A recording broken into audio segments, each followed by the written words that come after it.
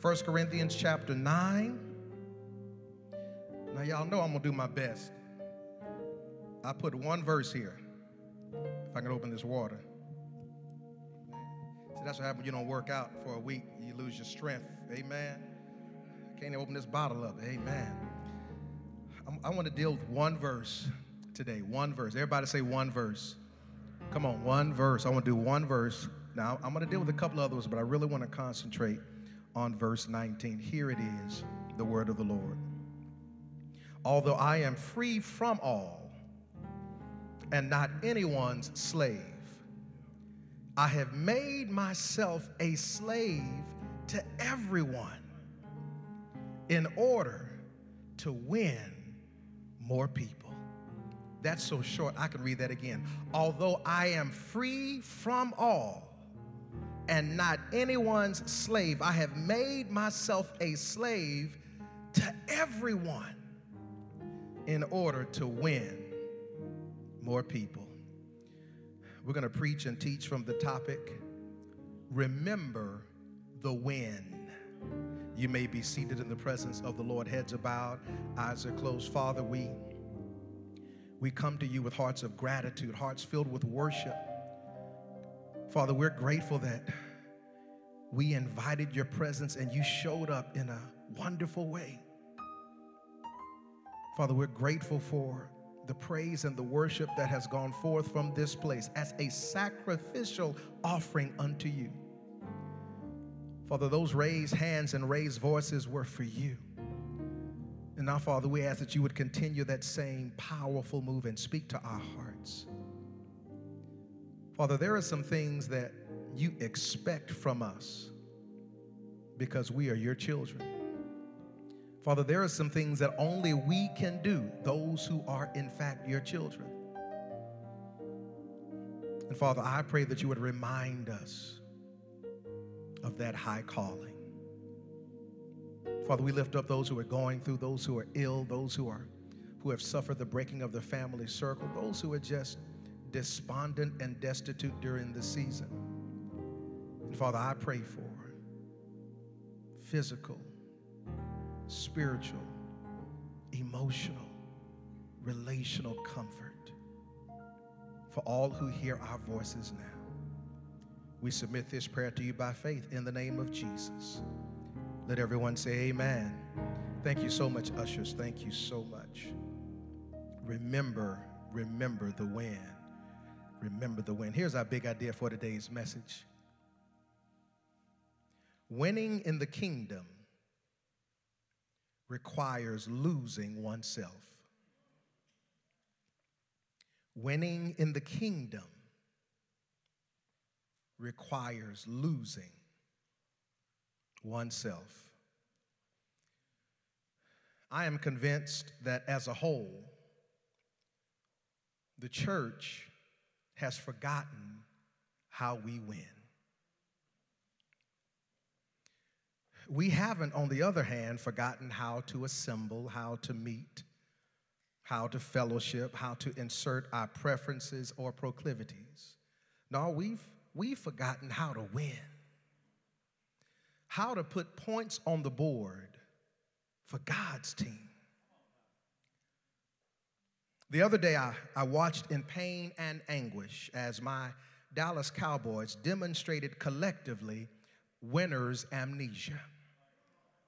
They forgot how to win, how to put your best runner in so that the opposing defense has to adjust in order that the receivers have more freedom to move about, that in the end, the quarterback has multiple arsenals at his disposals.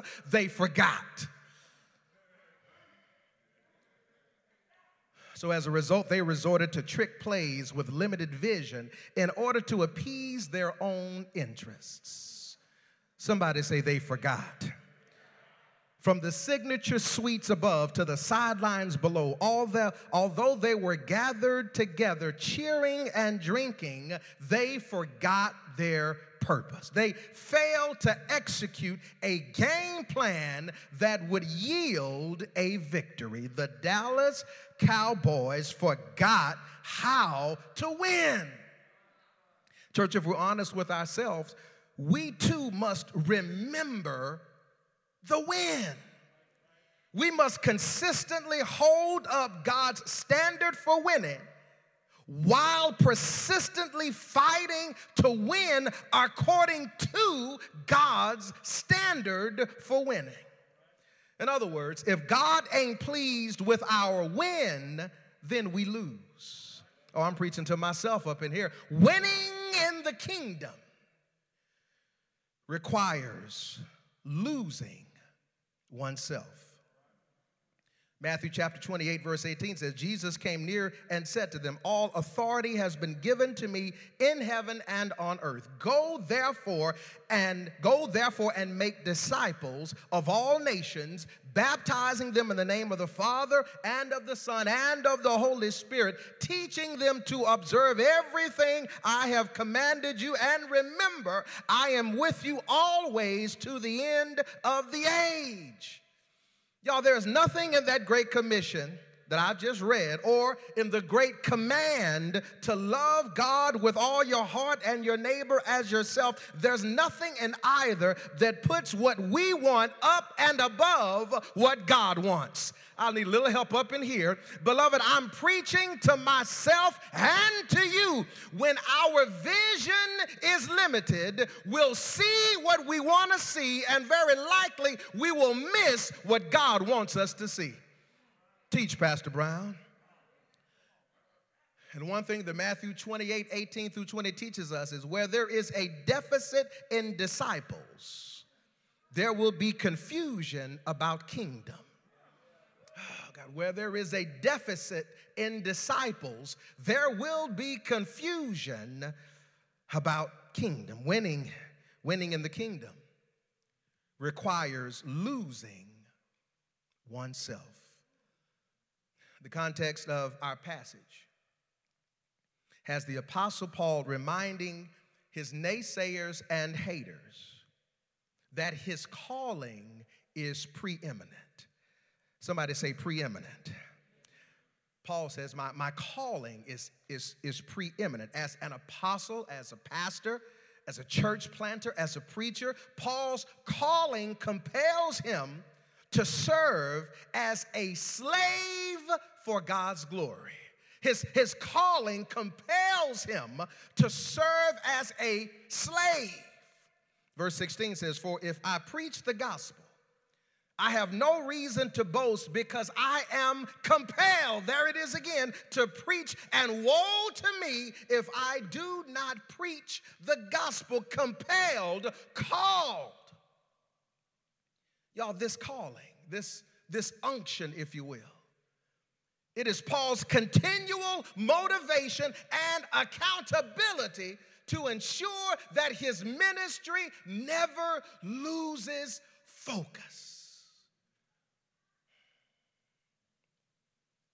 Our calling defends us against drift.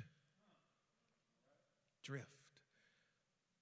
Cars and motorcycles drift in the direction where the operators look. Drift.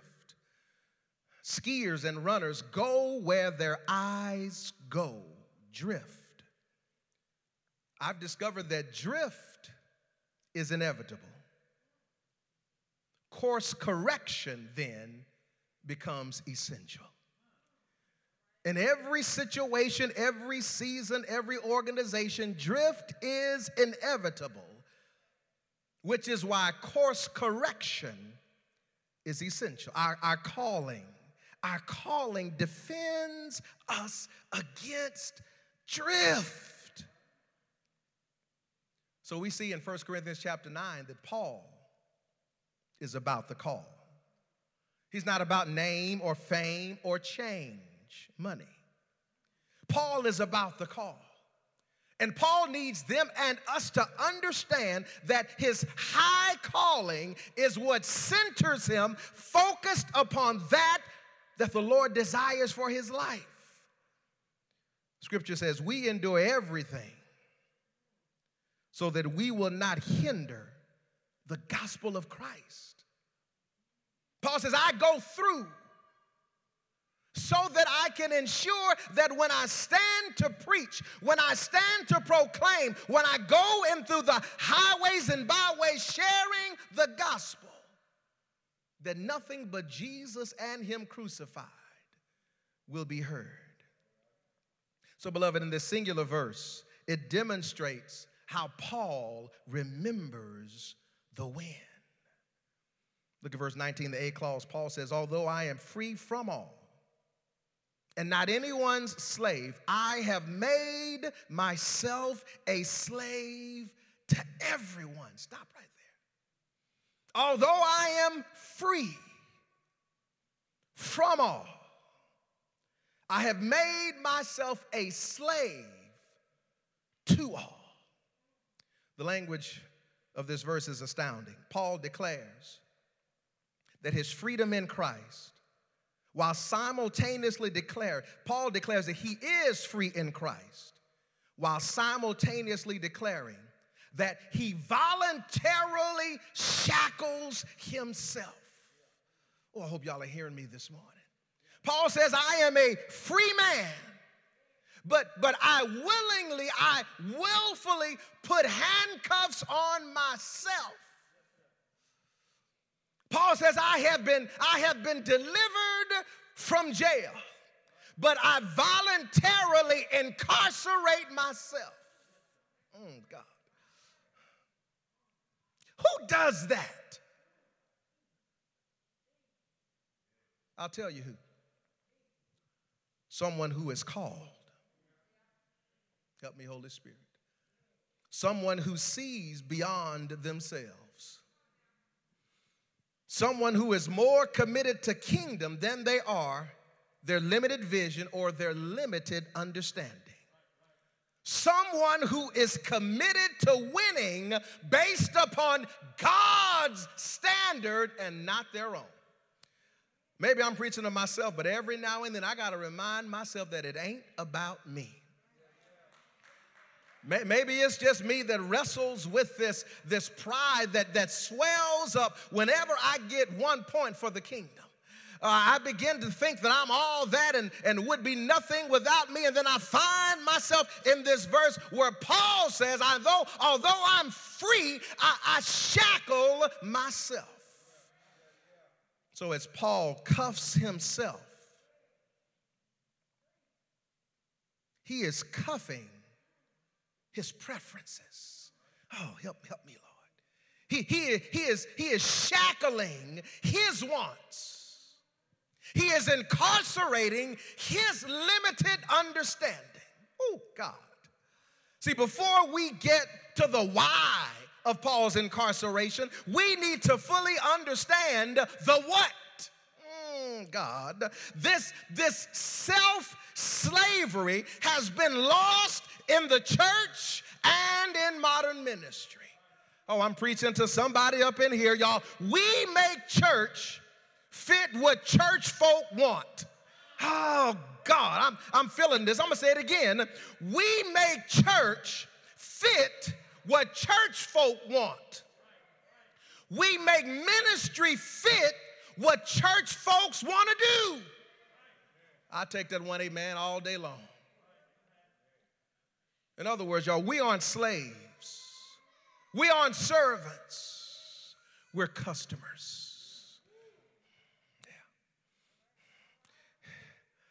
If all I want is what I want, then I'll never step aside to discover what the lost need. Oh, God. I knew it was going to be uphill, but not like this, Deke. I knew it was going to be uphill, but y'all got me sweating up in here. That's okay. I'm going to keep preaching. If all I want is what I want, then I'll never step aside to discover what the lost need. And, beloved, I'm going to break away from my little script here because this is exactly what's happening in the church. This is why churches are closing by the hundreds. It is a refusal to stop catering to interests inside and start focusing on what the Lord has called us, which is to be outside focused. See, if all we focus upon is what we want, then we literally convert the church into a cruise ship. If all we focus upon is what we want, then we forget the fact that if someone had not adjusted it for us, we wouldn't be here ourselves. Y'all, this is Paul's calling. He shackles himself. He cuffs himself. Click, click. So that he can get out of the way for others. Here's my first of two principles, and I'm going to let you go. The first one is be a slave. Yeah, I know. Y'all got mad with that one. I'm going to give it to you anyway. I know. Pastor Brown, this Black History Month, you talking about be a slave. Absolutely.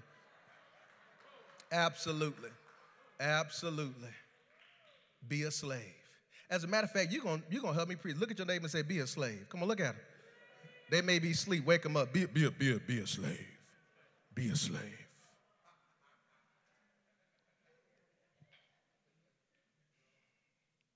Mark chapter 10, verse 45. Listen to what it says. Jesus is speaking. He says, for even the Son of Man did not come to be served, but to serve. That's slave. And to give his life as a ransom for many. Here's the subpoint of the main point. Be willing to lose. Oh, help me, Holy Spirit. Be willing to lose. Be willing to lose. Friends, our ability to get out of our own way is crucial for the kingdom.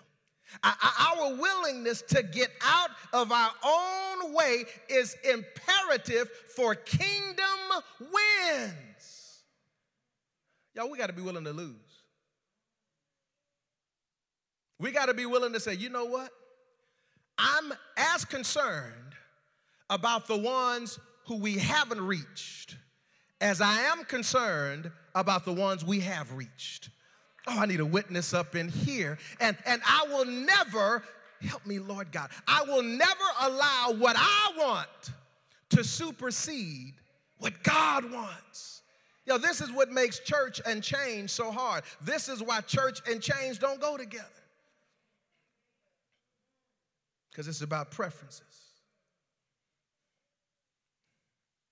Well, since this is Black History Month, I'm going to give you a Black History moment here. A freed Georgia slave by the name of George Liele was one of the most significant figures in the history of Christian missions. George Liele planted the first African American Baptist church in North America. Give God a hand for Brother George Liele. This church is still in existence today. And while William Carey, amen a little bit, and while William Carey is recognized as the father of modern missionary movement, that designation also belongs to George Liele, who in 1782, he and his family left the United States to share the gospel of Jesus Christ in Jamaica, a full 10 years before William Carey ever tied his shoes.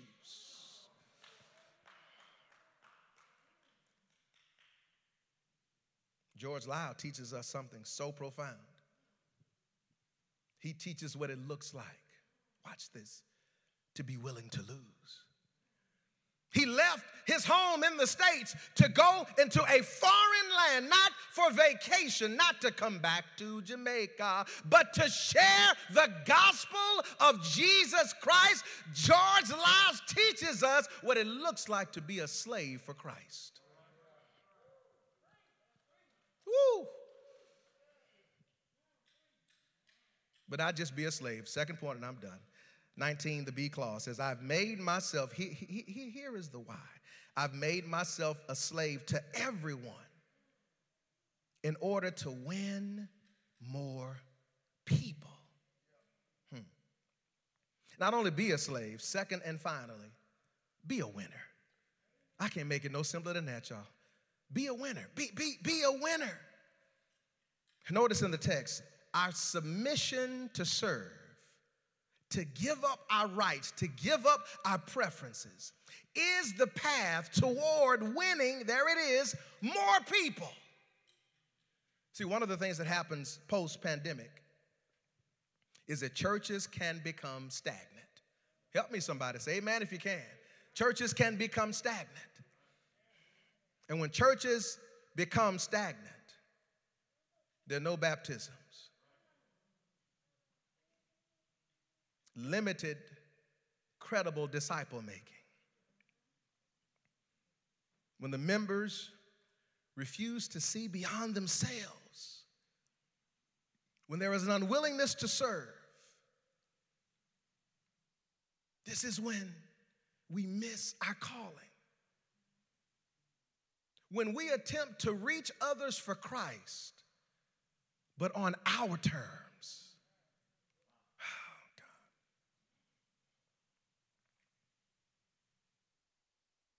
Y'all, we got to be a winner. Now, one of the things that I have gotten over in this season is I've learned how to pivot in my own visualization. Thank you, Lord. My own visualization of what church looks like. I've had to change it because in my mind, church is us here gathered, worshiping collectively, corporately. That's church. That's all I've known since the late 60s. That's church. And the Lord permitted this pandemic to come through and shake things up. And some people we discovered, watch this, no shade at all. Some people were let off the hook. Oh, God, y'all got to stay with me. They were let off the hook. They were here out of obligation. They were here out of routine. But once they didn't have to be here, peace.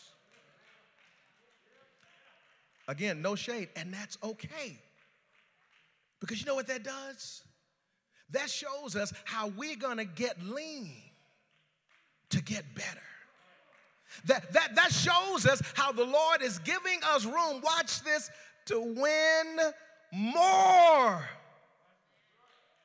Y'all, the church ought to be a maternity ward where the cries of newborn babes in Christ are constantly heard. The church has to be a place where individuals who are broken come to be mended and restored. The church has got to be a place where if that young boy is looking for purpose for his life, he can find it in Christ, and he can find it and discover it at the church. That the church has to be a place where young couples can come and be restored, where they can see what a godly marriage looks like. The church is a place where widows can come and find refuge and covering, not men trying to get with them, but men trying to serve them. The church.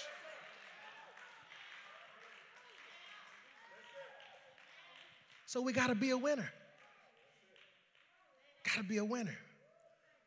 I got a sub point. Here's a sub point. I'm almost finished. Stay with me. Here's a sub point. Meeting the lost where they are with the message of the gospel. Meeting the lost where they are with the message of the gospel. Beloved, it's about winning more. And what I love about the phraseology in this scripture, watch this. There's always room for more. Come on, somebody. There's always going to be room. If we fill this sanctuary up 4 times, there's always room for more. See, we don't have to worry about churches being planted here. We don't have to worry about churches organizing here. George Barna said if every church in America was full beyond capacity, there would still only be about 10% of America's population. There is no shortage of the lost. But there is a shortage of those seeking the lost. Oh, God, y'all missed that. There's a shortage of those who are going out beyond themselves to seek those who are lost. Beloved, it's about winning more. Paul, to the believers at Galatia, puts it this way. He says, verse 13 of chapter 5, he says, for you were called to be free. brothers and sisters, only don't use this freedom as an opportunity for the flesh, but serve one another through love. Don't use your freedom to just sit back and enjoy church at your leisure. Don't use your freedom to just pick and choose, God, how involved you will be based upon the time you may have left over with your wonderful life. Don't allow yourself to fall in alignment with this marketization of church that we see in our culture. You got to be about the Father's business. I'm not talking to you. I'm talking to the person sitting next to you. Amen, somebody. As I close, do you not know what real evangelism is? See, we get so intimidated by the evangelism. I don't know what to say. What am I supposed to tell them? We got to talk about dispensationalism. We got to talk about No. Here is evangelism. Evangelism is one beggar telling another beggar where to find food. That's evangelism. Telling somebody else where to find food, telling someone else how your life has been filled to overflow, how you're experiencing life abundant, and how the overflow of that can be a part of their life as well. It's about winning more, self-shackling, so that our calling can be fulfilled and so that God's kingdom can be expanded. Oh, look at your neighbor and say, shackle up. Come on, say shackle up, shackle up. Be a slave, be a slave, be a winner. And ultimately tell a dying world about a living Savior. Invite a hungry person to come here to feast on God's word. Serve a needy family with support and encouragement. Tell them, I serve a risen Savior. Tell him he's in the world today. Tell him I know that he is living whatever men may see. I see his hand of mercy and I hear his voice of cheer, and just the time I need him. Hallelujah. He's always there. Let them know he lives, that Jesus lives. He lives today. He walks with me and he talks with me along life's narrow way. Tell the world he lives. Tell him he lives. Salvation to impart. You ask me how. I know he lives. He lives within my heart. And they'll know that because he lives, they can face tomorrow. Because he lives, all hope is now. We know who holds the future. And that's our Lord and Savior, Jesus. Remember the win. Be a slave. Be a winner. Heads are bowed, eyes are closed. Heads are bowed, eyes are closed. Father, we thank you. Oh, God, we thank you right now. We give you glory, praise, and honor for the simplicity and power of your word. Father, we've sought on today to remind us of the value of being a slave. Father, we know you've set us free through Christ. We are free indeed. But Father, to win in your kingdom, it requires us to lose ourselves, to willingly and with intentionality shackle ourselves, shackle our preferences so that we can make room for others. Father, help us to reorganize the church in such a way that she looks like a place that's looking for lost folk. Help us, Father God, to reorganize the church in such a way where she doesn't look like a place that caters to the insiders, to the families, but that there is a commitment